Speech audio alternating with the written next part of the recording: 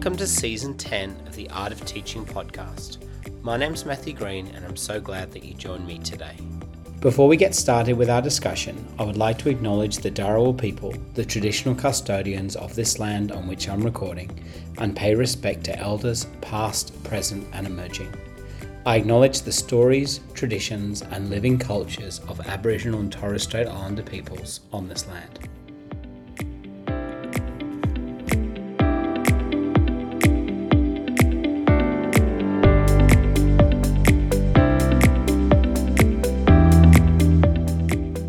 My next episode is a wide-ranging discussion with the brilliant Dr. Hugh Chilton from Scots College.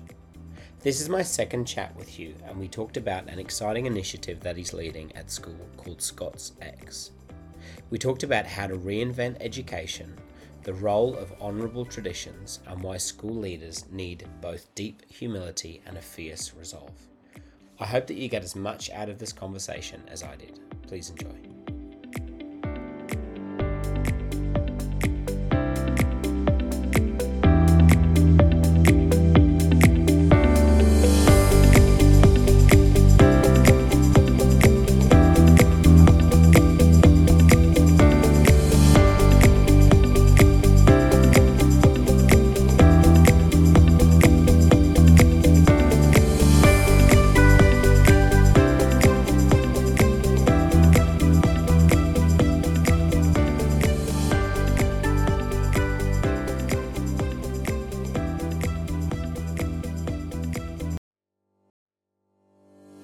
Dr. Hugh Chilton, welcome back to the podcast. It's lovely to see your face again. How you going?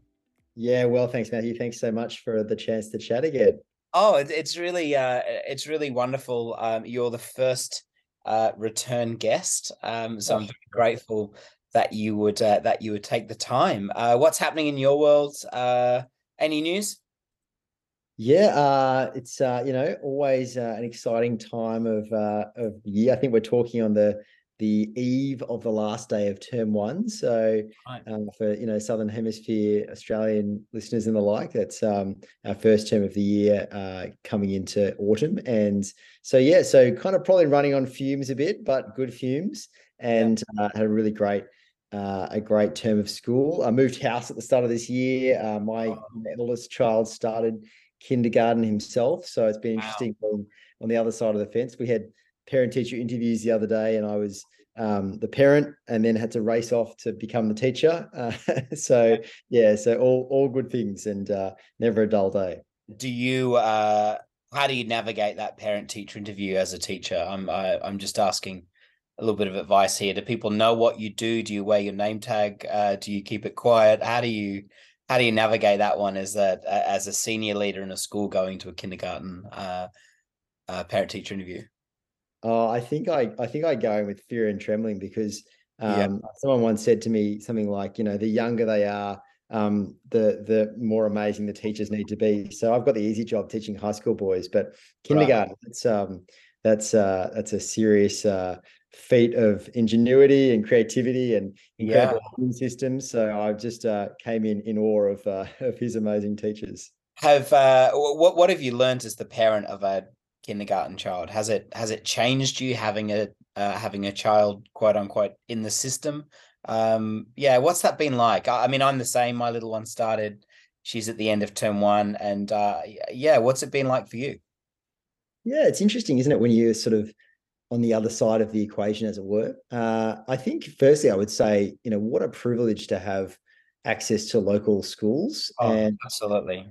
And we just moved house, moved into a different area, and such a great way to connect with people from all sorts of different backgrounds and walks of life, but people who live near you in our local public school. And I think that's a real gift in Australia, that we've got that opportunity to access that sort of education. And and I think it also makes you think a little bit more about what you really want for your children when it comes to their growth and development.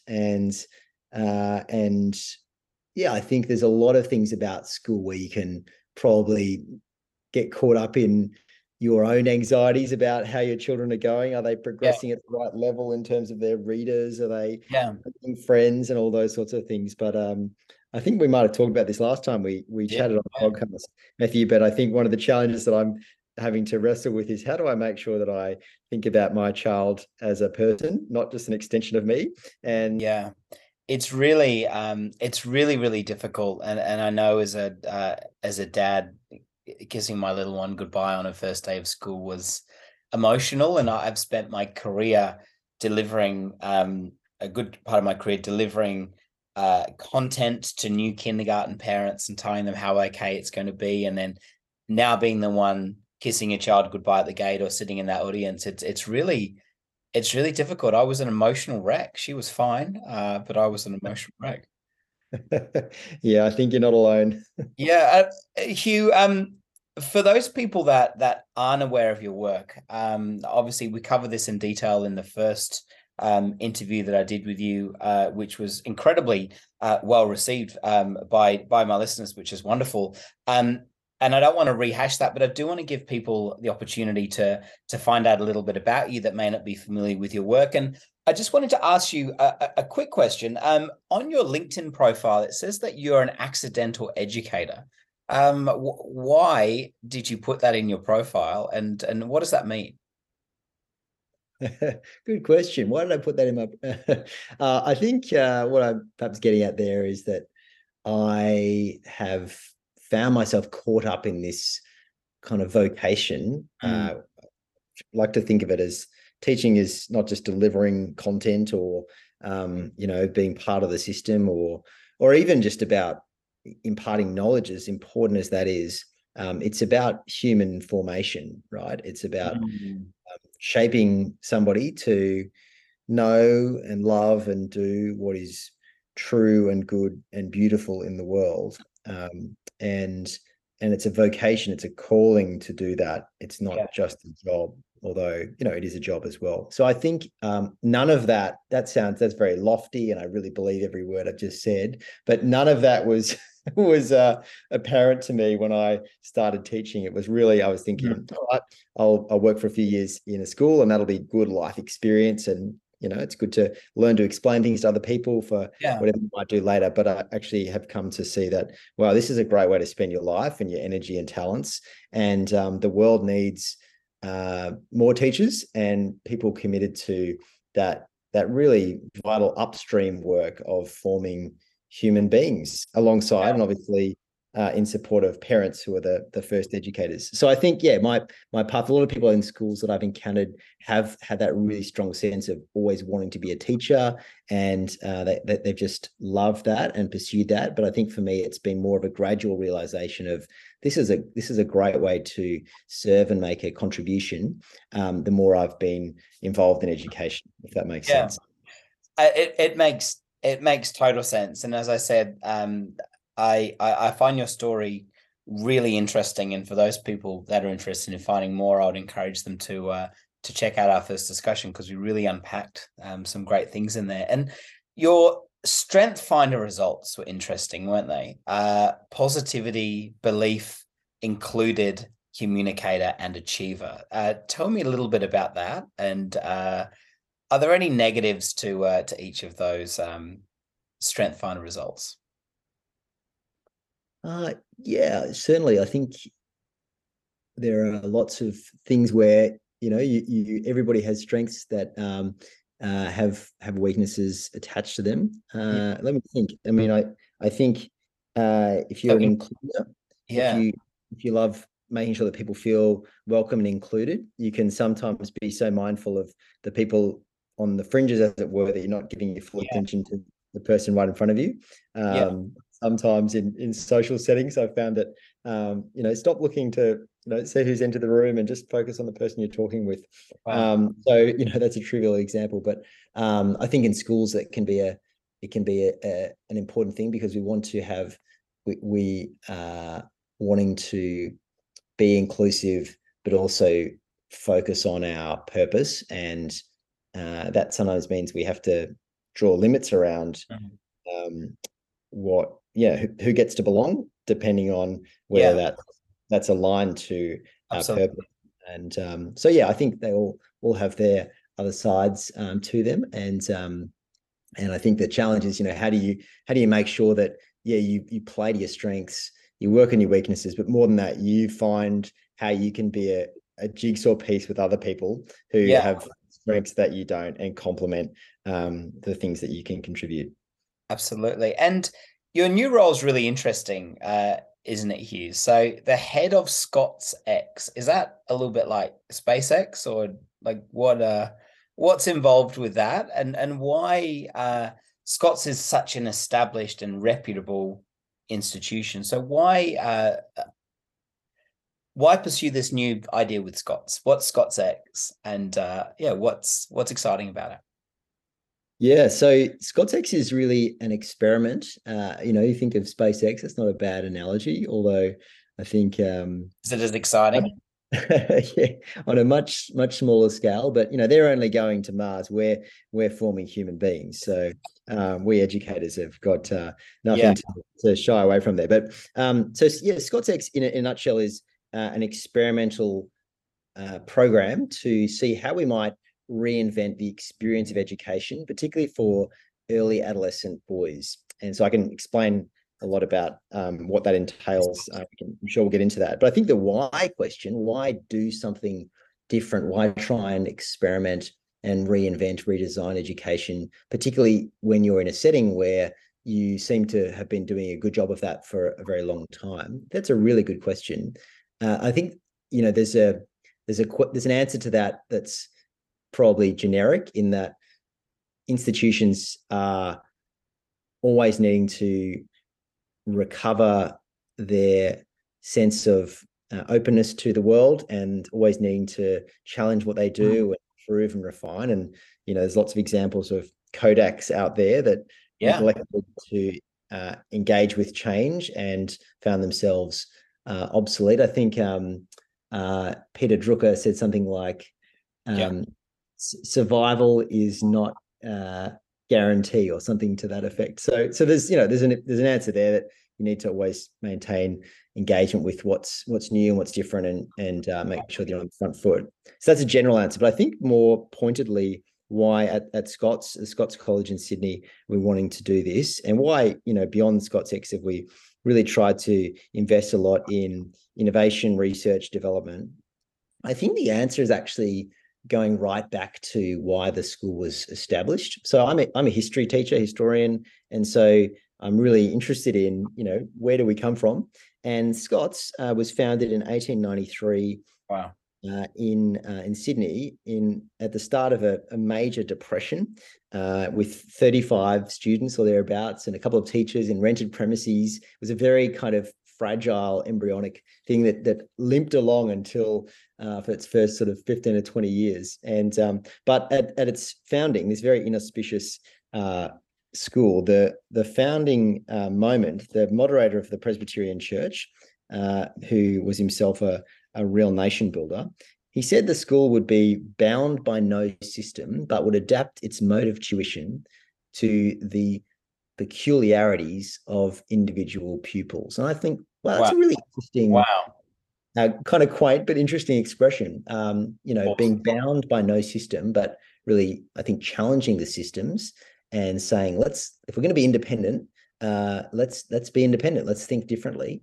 and let's not just see students as all the same, but as individuals, as persons, and try as much as possible to adapt the way we teach to those individual people, that they might flourish. So I think there's something right back there, 130 years ago, which says try and do things differently, not for the sake of doing things differently, but for the sake of forming human beings, and try and do things in a way that emphasizes the person, and sees each boy in this case as somebody who has peculiarities about themselves, that can be brought to the fore, not squashed. So I think there's something generic in my answer there, and why do something differently. And there's something also deep in our story that says, when we're not just wanting to jump on the latest fads or trends, we not just want to innovate for the sake of innovation, but we actually want to be true to our founding purpose there. Yeah. So do you think, Hugh, that it's easy, and I'm not just talking in terms of Scots here, but it's easy for institutions to become stagnant? I mean, Scots has an incredible reputation. There's a new campus which is relatively close to where I live, and there's an immense pride, an immense history, and an immense tradition there. But do you think sometimes that can be a bit of a challenge to overcome when you've had such a history of success, to actually step away and go, okay, what are we actually here to do? I mean, that's a very brave thing to do, even in a really established organization like Scott's. What are your thoughts on that? And yeah, what are your thoughts on that? Yeah, I think like you talked before about strengths and weaknesses. I think Yeah. traditions can be great strengths, and they can also be great weaknesses. And so, I mean, our principal, Dr. Lambert, who himself has a really strong sense of, I guess, tradition, of stewardship, of recognizing whose shoulders he's building on. His father's an old boy of the school, so that's particularly personal for him. But he talks about honourable traditions. So he says, in schools there are certain things that actually you need to discard because they're not honourable. If you think about the way that schools maybe for a long time thought about discipline, about behavior, about who was smart, quote unquote, and who was not smart, quote unquote, and then sorted people based on that. They're not traditions that we want to hang on to. So we discard them, but we preserve the things that are honourable traditions. And so I think for us, we're trying to walk that line of retaining and deepening the things that are honourable traditions, the things that give us a connection to our past, the things that give us a framework for understanding the world, recognizing that we don't need to start from scratch all the time, and that give us a sense of community and belonging and connection. So they're really important. You want to recover and champion those. But at the same time, you can do things differently and even develop new traditions. And in ScotsX, in our little program this year, there've been some cool little, really small traditions that in the space of just a few months have become, I think, honourable and helpful rituals for belonging and for formation here. So yeah, you've got to do both, and you've got to think hard about that. Yeah. And I would challenge anyone who thinks they can rest on their traditions may not have understood their story very well. And anyone who wants to just, throw it all out and start again all the time, well, I don't think that's a great recipe for lasting change either. Yeah. Hugh, there's so much, gosh, there's so much in that you raised. And I'm just interested in what sort of leader does it take to lead an initiative like this? I mean, are there any things that you've had to rethink, both personally or professionally, in order to be the type of leader that this initiative needs? I'm sure it's been a transformative process, both individually and also corporately. But would you mind maybe helping me understand a little bit of that sort of personal process for yourself that you've had to go through, in terms of what are some of the things that you question? What are some of the things that you hold dear to? And how do you begin to be the right leader to lead something as exciting as this at Scott's? Big question, sorry and I'm aware it's 8:30 at night. No, that's a great question. I'm just trying to think before I respond. What sort of leader do you need to be to lead changes?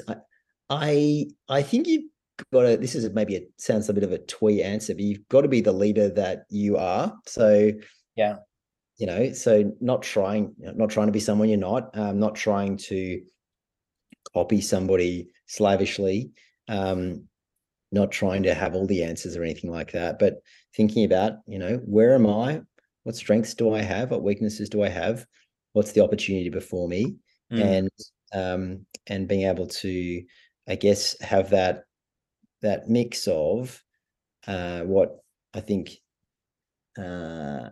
Jim Collins in Good to Great talks about as yes, combination. You want to aspire to that strange paradoxical combination of deep humility and a fierce resolve. So it's not about you as a leader. It's about the mission and the people who you're serving and serving with. It's not it can't be your project and about you, and you got to really check your ego and think, oh, is this becoming about me, or is this about us? and about the mission, but at the same time have a um, deep commitment to, we need to do this, and we're going to see it through. And interesting with the ScotsX project, we started working on it in 2019, so 4 years ago. And we obviously had the pandemic in the middle there, and we've had lots of different other projects going on at the school, and lots of change and what have you. So I think, yeah, like, do you really believe in this? Is this something that you think needs to happen? And if so, you need to apply all the energy and wisdom and counsel to that you can. So I think there's something there about that paradox of, deep humility, hopefully, and a fierce resolve.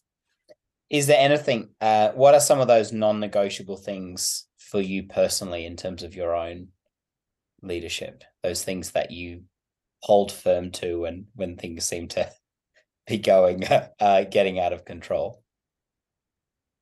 I think you need to remember the bigger picture. So what seems, a massive thing or a big risk or a big failure right now is probably going to sort of shrink a little bit in maybe a week's time, maybe a year's time, maybe longer, and certainly in the span of a lifetime. And what's going to be most important is having good relationships, investing in people, winning winning the relationship, not the issue, as it were, and also thinking about the longer game. So, all right, things might not be playing out the way I planned.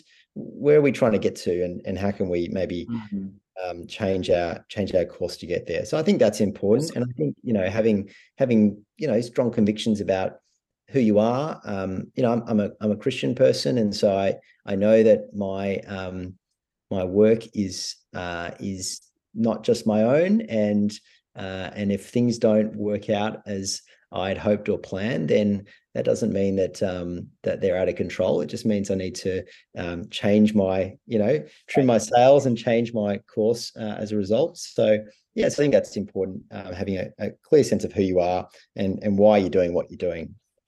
Absolutely. And what do you think those leaders that work with you would say about your leadership or your leadership style? We haven't asked anybody, but what do you think they would say about how you handle a crisis, how you treat people, how you cast vision, all of those types of things?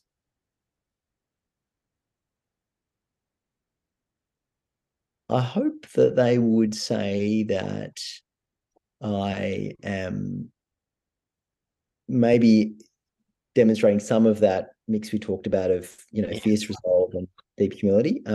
Hopefully that, that I cared about them as much as cared about the mission and the goal, that hopefully that I was able to take on feedback and listen to others. And I think my leadership style is pretty inclusive. And I think hopefully they'd say that that I was able to to really show that it was worth it. So one of the things about schools is, everybody's working really hard, right? And schools are busy places, and there's a lot of discussion at the moment about teacher burnout, the teacher workforce crisis. I was talking to one of the people on my team this morning, just as we wrapped up the term. We had a kind of one-to-one, and we're talking about how the term's gone, and it's her first term in this new ScotsX program. We're working really hard. We're kind of designing everything as we go, and and so there's a lot that comes with that. But we're reflecting together on how working really hard when you can see the impact you're having and its alignment to why you got into teaching in the first place is a different way of working to. I just feel like I'm working really hard. And I wonder if a lot of the experience of teachers is, I'm working hard, but I just feel like I'm not really working on the things that I know I really want to. And I think there's a lot of factors that shape that. That's not the individual's sort of always in the individual's control. But I think, again, that's why we need to change the experience of school so that our work as teachers really reflects our personhood and our vocation. So hopefully, I'd be encouraging that kind of hard work that's really rewarding. Yeah. And I'm just interested, Hugh, what does success look like for ScotsX at the moment? I'm sure there are multiple um, uh, points of success, but right now, what does success look like for the program and those that are involved?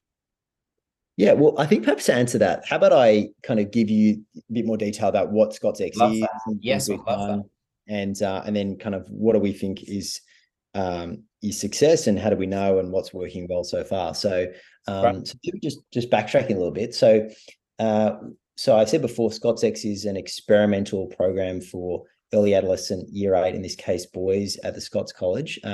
It's a program that really started from the recognition that it's very hard to change things in schools, and that's it doesn't take looking all that far and wide to come to that realization. We also know that because schools are big places, complex places, and things like our timetables, the way we organize learning, our subject differentiation, and so forth, can make it really hard to change things. You can have, and I think in my previous role looking after our research and development team, we work with great staff who are designing really innovative and interesting ways of teaching and learning, but often expanding or embedding those sort of ran up against the structures of school that can make that very hard. So ScotsX is an attempt to step outside some of those structural constraints, a bit of a blank canvas, as it were, to say, all right, let's not make excuses about those things. If we didn't have those constraints, what would we create? And could we create an experience of school that was co-designed with students and their families, and that was significantly enhancing their academic development, not just in terms of their results, so that's important, but their understanding, their skills, their deep knowledge. And can we see greater formation of boys' character? And why at that early adolescent stage? Well, we've done lots of different things at Scots in different year levels, and we've created some colleagues have created some really interesting programs for upper secondary school in terms of alternative pathways, in terms of different credentials, which was great. But the early adolescent years, so kind of 13, 14-year-olds, year 7 and 8, often they're kind of the overlooked years. Most teachers in high schools, if they're teaching across the years, their effort and energy naturally gravitates to the end game, years 11 and 12. Yeah. And year 7 and 8, the stakes don't seem that high. The kids are, the problems don't seem that big, and so we don't focus perhaps that much on this window. But this is a golden time, right? Our brains are developing, or young people's brains are developing in that early adolescent period. So much so that the only time in your life when your brain is forming neural connections and pruning synapses and all of that is in your first few years of life. So this is the second best window to change and to grow. Yeah. Wow. It's also, that time when young people are trying to figure out who they are, what's their identity. They're sort of distancing themselves a little bit more from the family unit, and seeking a sense of belonging with their peers. So it's this great time. And also, I think, working with teenage boys for a while now, it's a time when they're kind of not yet too cool for school. They're enthusiastic about the things that you put before them, but they're also more capable, perhaps, of working on challenging things too, because of their growing maturity and so forth. So we wanted to do something different for this particular age group, so that we can have a bigger impact upstream as boys move through school, so they're better prepared for whatever decisions they make about their study patterns and so forth into senior years. They've got stronger metacognition, they've got a deeper sense of why they're working, and that will set them up well for whatever comes afterwards. And so the way it works really is we've got 20 boys in the program, and we opened it up to all of our year 7 boys last year and their families, and had a number of people express interest. We had about 50 boys apply, and then we selected a cohort of 20 boys who are representative of the enrollment that we have at the school, which is a broad enrollment, or a comprehensive school. And so we've got boys in the program who are, very, very strong academically, are on full academic scholarships, are doing accelerated mathematics and so forth. And we've got, 3 boys in the program who failed mathematics last year.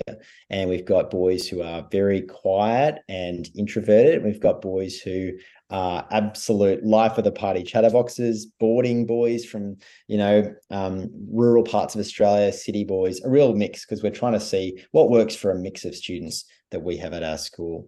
And so our 20 boys, the main difference in their experience is that rather than move between 10 different subjects and 10 different teachers in a day or in a week, and experience school in kind of 50-minute periods of time, and mainly, I think about their learning as I'm doing French, I'm doing English, I'm doing history, and I'm really focused on the mark at the end.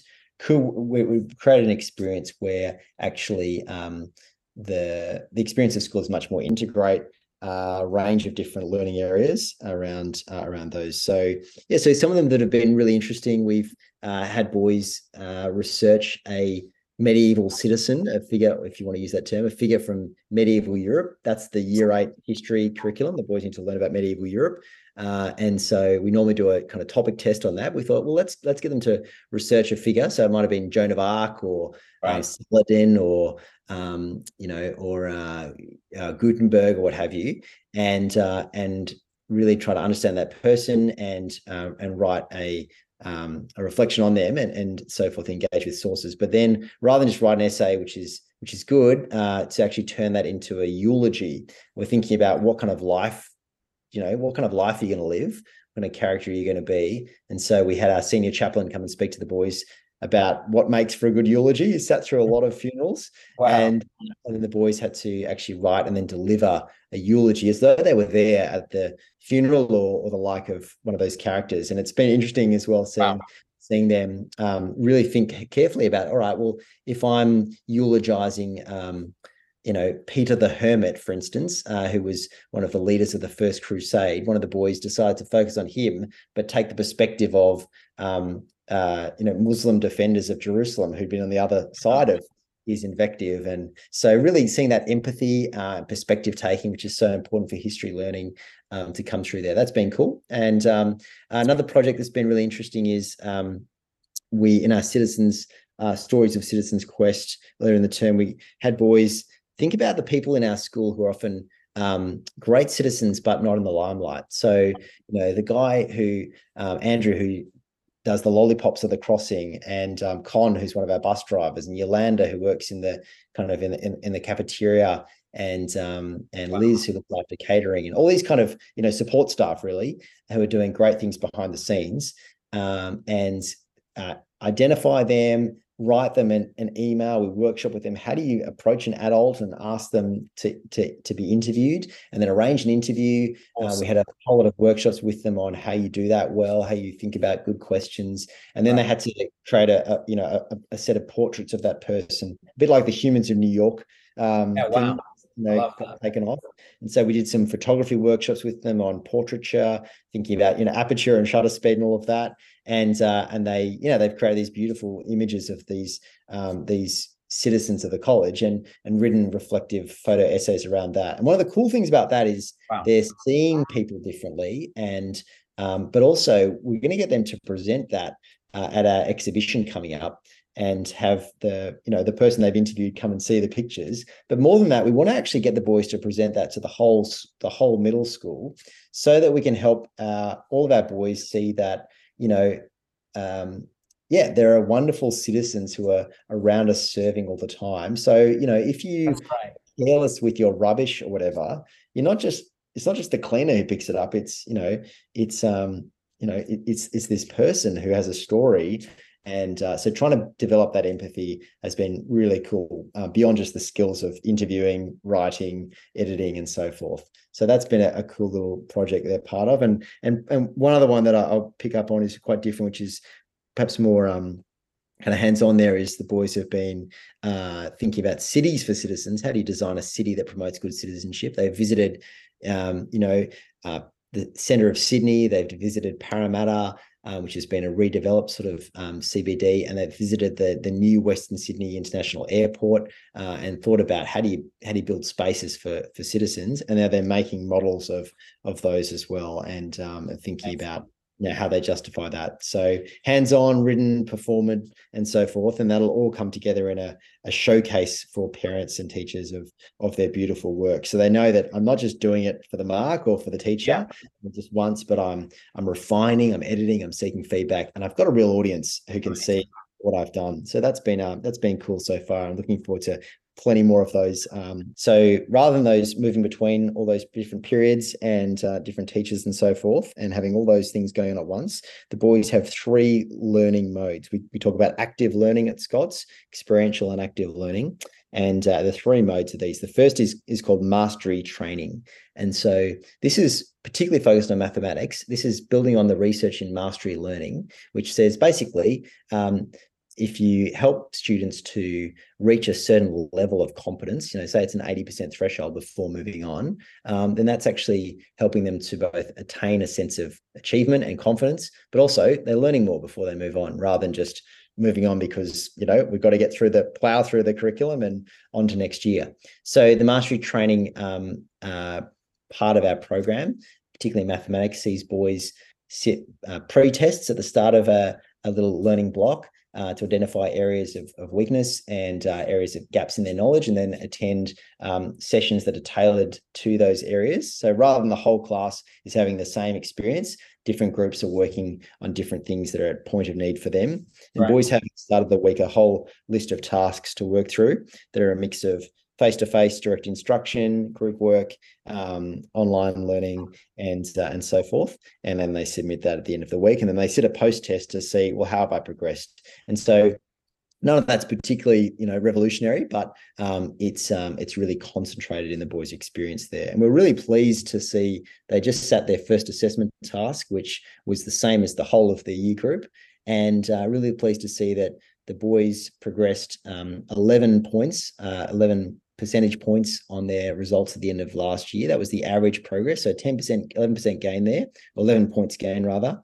And we had a boy top the year who got a 79% result at the end of last year. So he's gone from 79 to 99. And we had boys in the accelerated program also top the year who weren't necessarily at the top of the cohort. And really excitingly, those 3 boys I mentioned who failed maths last year are all achieving at least above 60%. One of the boys, he said to me, I find maths really hard. And I said, I can empathize. And but he has worked really, really hard and seen this very incremental and cumulative approach to maths.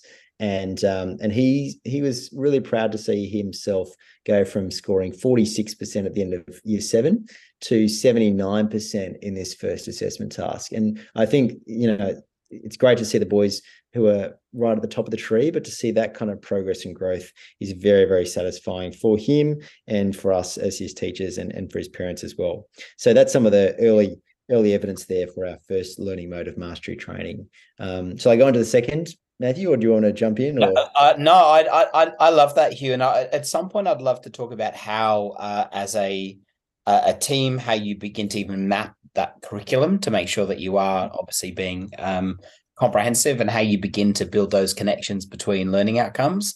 But we probably save that for the end of our discussion. So please go on into the second point. Sounds, if it's as good as the first, I'm hooked.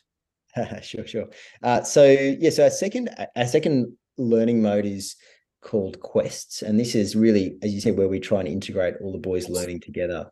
And so integrated learning, project-oriented learning, that sort of stuff has often got a bad rap. I think at our school we may have introduced something like that a few years ago before my time, and really good intentions. But it's very hard to do, and it can be done. It can be done in ways that aren't necessarily as rigorous as we need. So our quest learning is really trying to take the existing curriculum the boys have to learn, and also the ways that at our school that we've already thought about how we're going to teach geography, how we're going to teach French, etc., or rather not French, how we're going to teach history or English or design technology, and integrating that together around big thematic projects that we work on across a 4 or 5 week sprint. Not that dissimilar to, I'm sure, what you do and other primary school educators do all the time, but different for high school. And Well, so the boys, sorry, Hugh, I didn't mean to cut you off, but I'm not sure if you're aware, but there's currently a new K-2 and also a 3-6 curriculum coming in. So we're doing a lot of work around planning, a lot of work around Dr. Jo Bowler, so planning big ideas around mathematics. She's out of Stanford, and it's essentially choosing these big concepts and pulling in all of the different mathematical strands. So one we're doing is like, how do we measure, which of course incorporates length. It can incorporate decimals. It can incorporate square meterage. So I think looking at those broader concepts and how applicable they are to everyday life seems to be a direction that we're heading in terms of how we map curriculum. But it's really, I'm really interested in how, like, when I worked in an independent school at the beginning of my career, we had the International Baccalaureate, and also we had the requirements that were mandated to be a school. So we were essentially running 2 programs. I mean, is that the same with you guys? How do you sort of ensure that you're covering all the content that's required? And also, how do you make it equitable for those boys that are not involved in the program? I mean, yeah, would you mind maybe unpacking some of that? That's interesting. Yeah. So to the mapping questions question, there. yeah, that's okay. To the mapping question, yeah, I think it is tricky, but we've been, working with all of our department leaders on, all right, let's look at the syllabus. Let's look at the outcomes that students have. What's already working really well in geography, technology, history, what have you. What are the obvious points of intersection? So sometimes it's been a really interesting discussion to say, wow, like, you're doing this over here, you're doing that over there. That's a great fit. So can we bring that together? I'll give you some examples of that. And then how do we make sure that we are, you're always making decisions, right? When you think about the curriculum, you cannot teach, you cannot pick up the syllabus, I don't think, and it doesn't actually tell you how to teach it. I mean, that's a simplified statement there, but if I think about it as a history teacher, if I pick up the history syllabus, I have a set of general indicative hours I need to spend on history over a course of time. But I could take any dot point in the syllabus and spend 50 hours teaching about that, right? So you're always making decisions. You just want to make sure you've made good decisions and that it's integrated, it's purposeful, it's cumulative, it's sequential, all of those sorts of, basics of curriculum design. So so we're trying to do that, and I think when you can integrate things into broad themes. So, for instance, our themes: term 1 theme is citizenship, term 2 is truth, term 3 is goodness and justice, and term 4 is beauty. They're big enough and expansive enough for the opportunity to see connections across things. So. Wow. So I think that's important there, and you've got to make sure you cross your T's and dot your I's in terms of that, and we track all the hours that we spend on every subject in the background, and and moderate all our marks across tasks, even if boys are doing different assessments and so forth. So you've got to do that, but I think there's a lot more scope for connection there than we often might give ourselves credit for. So and then the second question you asked about how what's the experience like for boys who aren't in the program? That's a really interesting question, and I think we'd love to do something for everybody all at once. But we also know, as I said before, that if you try and do everything for everyone all at once, often it's nothing for everyone, if it makes sense. No doubt. So we're trying to pilot with a small group who volunteered for the program. They're not necessarily the brightest boys, although we have some of the brightest boys. We've got a mix. So it's not gifted and talented. It's not a program for boys who struggle with school, although we've got a boy in the program who experienced a lot of time away from school last year due to anxiety. So we've got a mix, but we're trying to pilot with this small group and say, let's do that well and think about how we can expand out. And other boys who are at the school also, we've got incredible teachers, incredible programs. So anyone who has the Scots education already has an incredible gift. And we're trying to pioneer something different and see what might scale. That's part of the challenge there. Amazing. And Hugh, you talked. So point number 1, you talked mastery. Point number 2 is quest. Was there a third point? Yeah, so our third aspect is called coaching. Is really trying to make a lot of our character development that we really emphasize at the school much more explicit. I think often in schools, we because of our timetabling and so forth, we've got, we might have in a high school, 20 minutes or half an hour of kind of, homeroom time or pastoral care time or something like that in the day. And that's good, but it's pretty bitsy, right? I remember it being a tutor for a group of boys, and I see them for this tiny slice of the week, and their experience of school is split between so many different people. So it's hard to really get to know them and actually make explicit and implicit their journey of human formation. So coaching is trying to do that, and particularly do that through really valuable rituals. So, one of the things we do is we every Friday we have a lunch where we invite somebody in who's a member of our community or a friend or the like who's lived an interesting life, and we have a meal together and we share. We share a meal together. We're teaching boys how to how to have a meal and how to practice table manners and those sorts of things. They had to ask questions of an adult, learn from them, and think about what it means to live a good life and what it means to make good decisions. So we've had interesting people. We've had like a robotics engineer. We've had a brigadier from the army. We've had someone who worked in the White House under 3 presidents as a social aide. That was really interesting. We've had last week we had a friend who is works in medical technology in AI and has worked in impact investment. So a real diversity of people. And we just say, come on in, and the boys are going to ask you some questions, and we'll give you a free lunch and just share your story. So that's been really cool, a real ritual there. And we have boys a lot of journaling, a lot of reflection questions, trying to develop that sense of self-awareness. And we really try to make that very visible for the students. So yeah, so some of those sorts of things that, again, none of that's revolutionary, but it's trying to put it all together in a coherent package, a coherent experience, and driven by, and I hadn't spoken to this before, but really driven by, coming back to the top of our conversation, our design principles for the program are making that really central. And those principles that we've kind of elucidated from our research over the last 4 years are a connection and choice and challenge. So I can expand on those, but essentially trying to make the experience of school designed around those things means that we seeing greater student engagement and achievement and desire to work hard and desire to work on their character as well. Interesting. And Hugh, have you gauged any feedback from the students? What does that process like if you've had the opportunity to do that? And what are some of the things that the boys that have been involved in the program are saying? Yeah, so we definitely want a lot of feedback from the boys.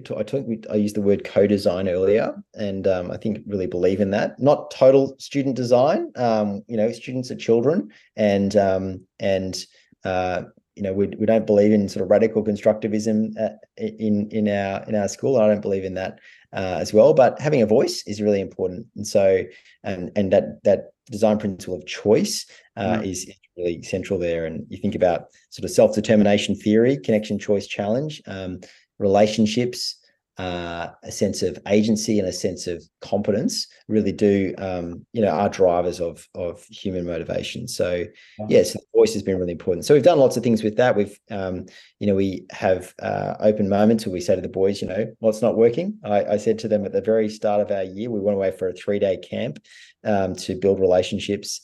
And I said, if you see us not living out these design principles of connection, choice, and challenge, you need to call me on the floor. do that politely, but call us out on that if we don't actually seem to be putting that into practice. And then we have have they? Sorry? Have they? Yeah, they have in some respects. Yeah, we asked them. It's great. Yeah, it's been good. I mean, we've asked them we had a midterm. We tried to rethink reporting. So we had a midterm sort of student snapshot where we asked them a bunch of reflection questions. How have you been practicing connection? How have you been practicing choice and challenge? We've surveyed the boys and surveyed the rest of the cohort and done some interesting benchmarks around their experience of connection, choice, and challenge. And yeah, and they've had some really good ideas. Hey, sir, could we do this differently? In fact, Right. tomorrow, as our last X day, I forgot to mention X days. Every Thursday, we go off campus for field work. Just take the whole day and go and do something that relates to our quest. So we're looking at citizenship this term. So we've done some really cool things, like they've been to Sydney University, to the museum there, to look at citizenship in ancient civilizations. They've been on a walking tour of inner city Sydney with a man who used to sleep rough, who who now works with a homelessness community. And that was a very confronting experience for the boys. And they've Wow. been out to Parramatta. We've been thinking about how do you design cities for citizens, and they've been out to Parramatta and worked with students at Arthur Phillip High School there, also in year 8, about what's their experience of school like, what's the boys' experience of school like. So some really great experiential learning there. And we always get the boys, they have to make their own way there. We never put on a bus. They have to submit a travel plan, catch public transport, and so forth, which has been a good exercise in choice. And our final one tomorrow, we said, look, it's the last day of the term. Over to you. You decide. So a couple of boys, submitted a proposal, pitched that, refined it, thought about the learning outcomes, the logistics, risk assessment, what have you. And these are 13-year-old, 14-year-old boys. And so they designed the experience for tomorrow. So yeah, it's been cool to see them exercise more choice. And as we scaffold that over the course of the year, we look forward to them having more and more of that. One of our plans for our last term in term 4 is that the boys would actually design a week-long field trip, a road trip that really, encapsulates a lot of the things we've been learning. And so, what would that look like if 13 and 14-year-old boys are planning a whole week experience, having to budget for that and think about route planning and so forth. So yeah, I think when you lift the lid and you give students the right level of challenge and scaffold, it's pretty cool to see them rise to it. Yeah, and I mean, you touched on this sort of briefly, but have there been any more sort of unexpected benefits from the program, things that you sort of couldn't have foreseen in your planning?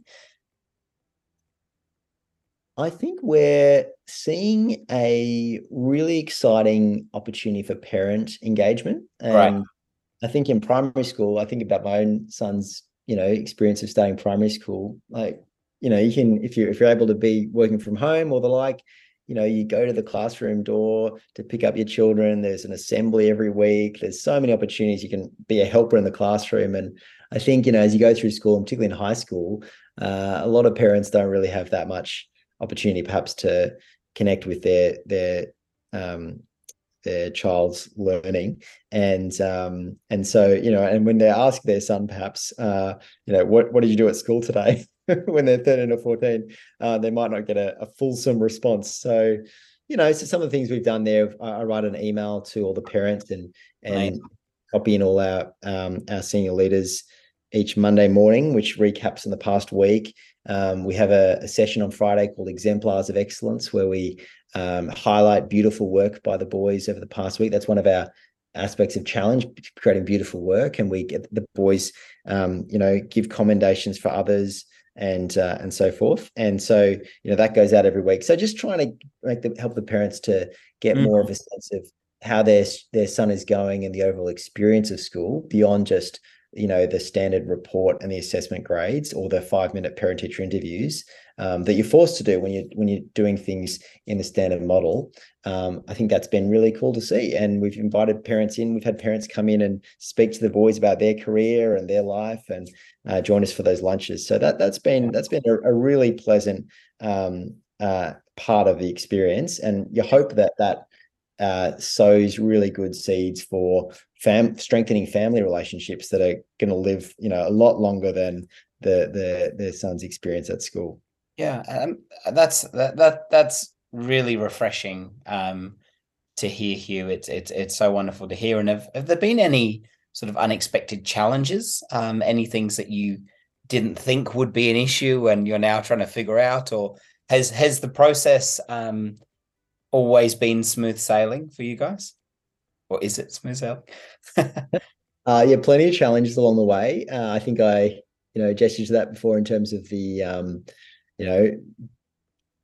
4 years of designing and having COVID in the middle and Yeah. so forth. And I think, Wow. yeah, so I think just this is the challenge of time and of when to pull the lever, as it were, or push the button, or whatever you want to say. When do you actually get started, and how Yes. do you, you know, when you put things out to parents and students? I think one of the things that's been a challenge is every every message can be heard in different ways. Yes. One course I did, someone talked about how there's a difference between communication and broadcasting. Broadcasting is you speaking and assuming that everyone's going to hear what you say. Communication is making sure that they've actually heard what you say. So when you talk about a new program, people can say, well, what's wrong with the existing program? And we want to support and say we're doing great things in the existing program. This is different. And this is trying to see, could we learn about doing things differently that we can expand to benefit all students. Yeah. So some of those things have been interesting challenges to navigate. And I think one of the other challenges that we've probably faced is how do you think about scale? It's in a sense it's really exciting and new, and working with a fantastic team of what we call learning designers at two core teachers, and 20 students and their families. But what does that look like if you expanded to a bigger group? How do you make sure you keep that sense of dynamism and co-design, but also think about what that would look like with a much larger group? So they're all interesting questions to work through. And what I think I've been really pleased with is, as you give people an opportunity to come and see what's happening. So we invite other staff to come and join us for those lunches and our weekly exemplar session. As you say, come and see. What do you think? Have you got any feedback? It's not as scary. And I was actually talking to someone today who said, "Oh, I came back from that exemplar session last week and talked to my colleagues and my team, and we thought, oh, we could do something differently in our work because of what I've seen." So that's wonderful to hear that you're encouraging different thinking based on what you're modeling in a small way. And can I just help me understand what the process has been like in terms of taking parents through that as well, because obviously you're in very fortunate to be in a very affluent school. I'm assuming there would be, as there should be, very high parent expectations. And how do you take parents on that journey with you? Because I know since when I was at school has changed dramatically. I can only imagine how much it's changed for some of our high school parents. So what's that process been like, and what have you learnt from that process along the way? I think parents are, it's hard to be a parent, right? And the hardest thing in the world. Yeah, and you have these great hopes for your children. You're trying to manage your career and maybe elderly parents, and Sydney's a crazy place. And yeah, we've got a lot of affluent parents. We've also got a lot of parents who are working really hard. They're trying to run their own business. They're working several jobs, really sacrificing a lot to be able to give their children this amazing education. So they're not all cut from the same cloth, as it were, or and so I think I think the question that we really settled on when we were sort of presenting to parents why consider your son being part of this was what do you want for your children? And at Scots we talk about giving boys the finest preparation for life. And I think when we think about school, it's very easy. We all default to school is one of those things that we've all done or has been done to us. So yes, we all have a perspective on that, and we very easily default to what we've done. We do that as teachers all the time as well. And so I think trying to communicate that that something has changed in the world, that just winning at the game of school, as it were, like even if you get amazing results in your high school certificate, your final exams, that doesn't actually necessarily mean you're well prepared for life anymore. Yeah, that's true. It might have if when it was clearer that there were certain jobs that were very quote unquote safe, or the path through university and credentialing was very fixed. But, we know that that's a lot of that is changing. I mean, I showed some parents the entry criteria for Harvard, which is now often, I think Harvard, or maybe it's no, I think Harvard is certainly a number of the Ivy League institutions are now going SAT optional. So you don't even need to necessarily submit your test scores to get into the top universities overseas. They're looking for people who are curious, thoughtful, have deep specialist knowledge as well as breadth, who have shown that they have a sense of service. So they're looking for kind of well-rounded people as well as people who have particular depth. And so, and the same for the workforce. Wow. I think a lot of parents can relate if they run a business or the like, that,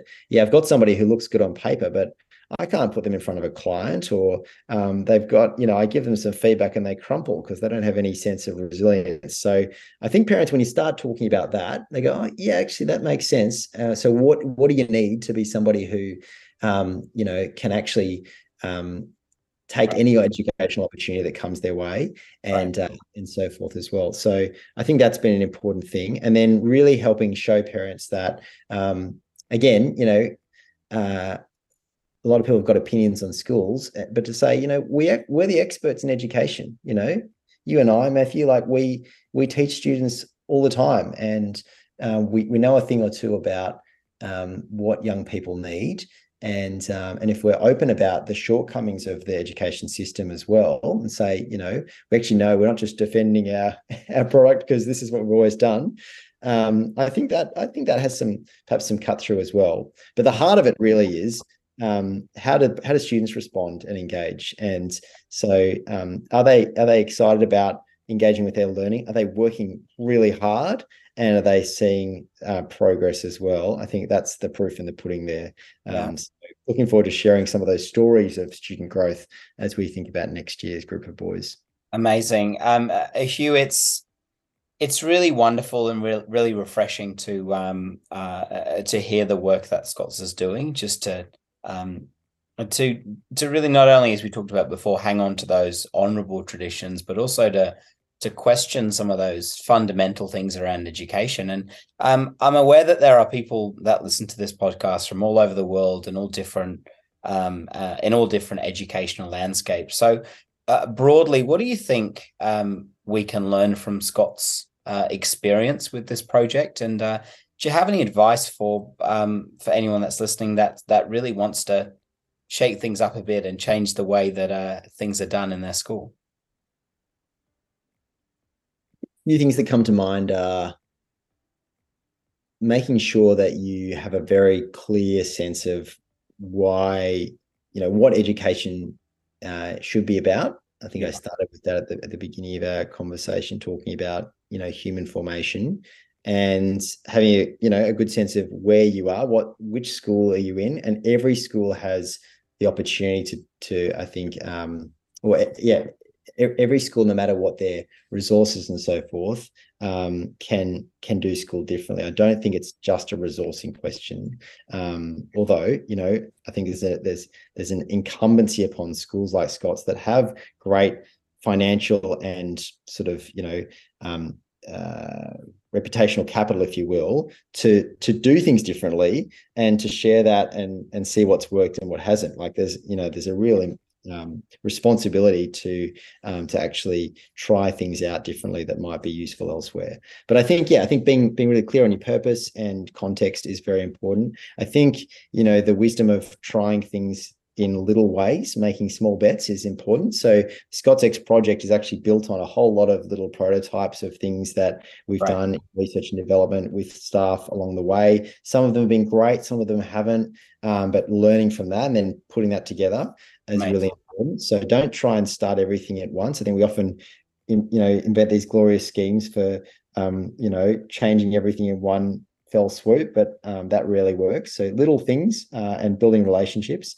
And I think also, and we might have talked about this last time we chatted, Matthew, is that there's there's so much good stuff happening, right? So the more you can get out and see or listen and get a taste for what's going on through things like, your podcast, the more you just get ideas. So I've really found that very helpful. I remember visiting a school, a boys' school in Parramatta in central Western Sydney last year, and seeing some of the things they do around very rigorous project-oriented learning that's very tightly run and has strong subject depth and so forth. I took so much from that visit. So I think the more you can do that, across sectors, and not just independent schools, but across, Catholic, state, independent, which we have in Australia. Yeah. Very hard to do that. We often live in these different worlds.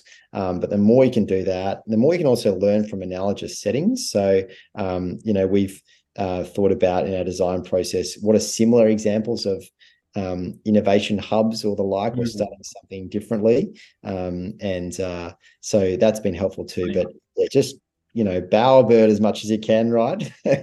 and try and draw it together. And then I think the last thing I would say would be, what have you got to lose? Like, in a sense, absolutely. In a sense, the stakes are so high because every single child gets kind of one shot at being 13 or 14, and their experience of education really matters, right? So we better do as good a job as we can for the students who are in front of us. And at the same time, I think we hopefully know that just continuing with what we've always done and tweaking bits and pieces around the system is not really going to see the kind of outcomes that we want. So it's not a case for recklessly doing whatever, but it's saying go for it and see what works and test it and see what you might learn from that and share that with others. Absolutely.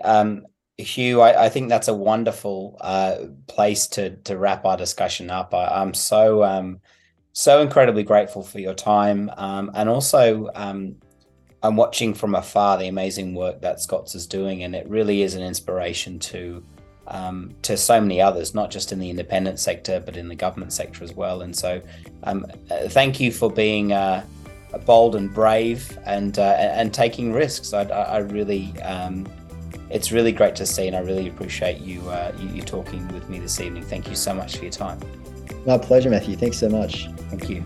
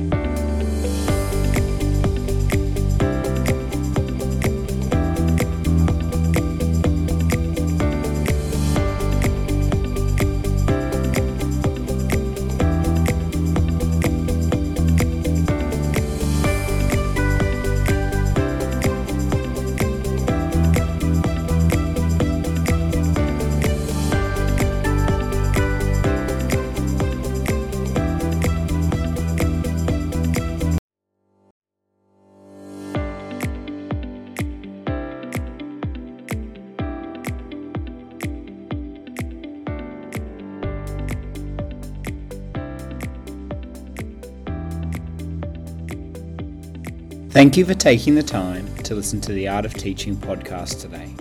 I hope that you, like me, got some valuable insights out of our discussions. For show notes, please visit theartofteachingpodcast.com. And I've also created a private Facebook group where we continue the discussion there. The link will be in the show notes. Thanks again for listening, and can't wait to see you for next week's episode.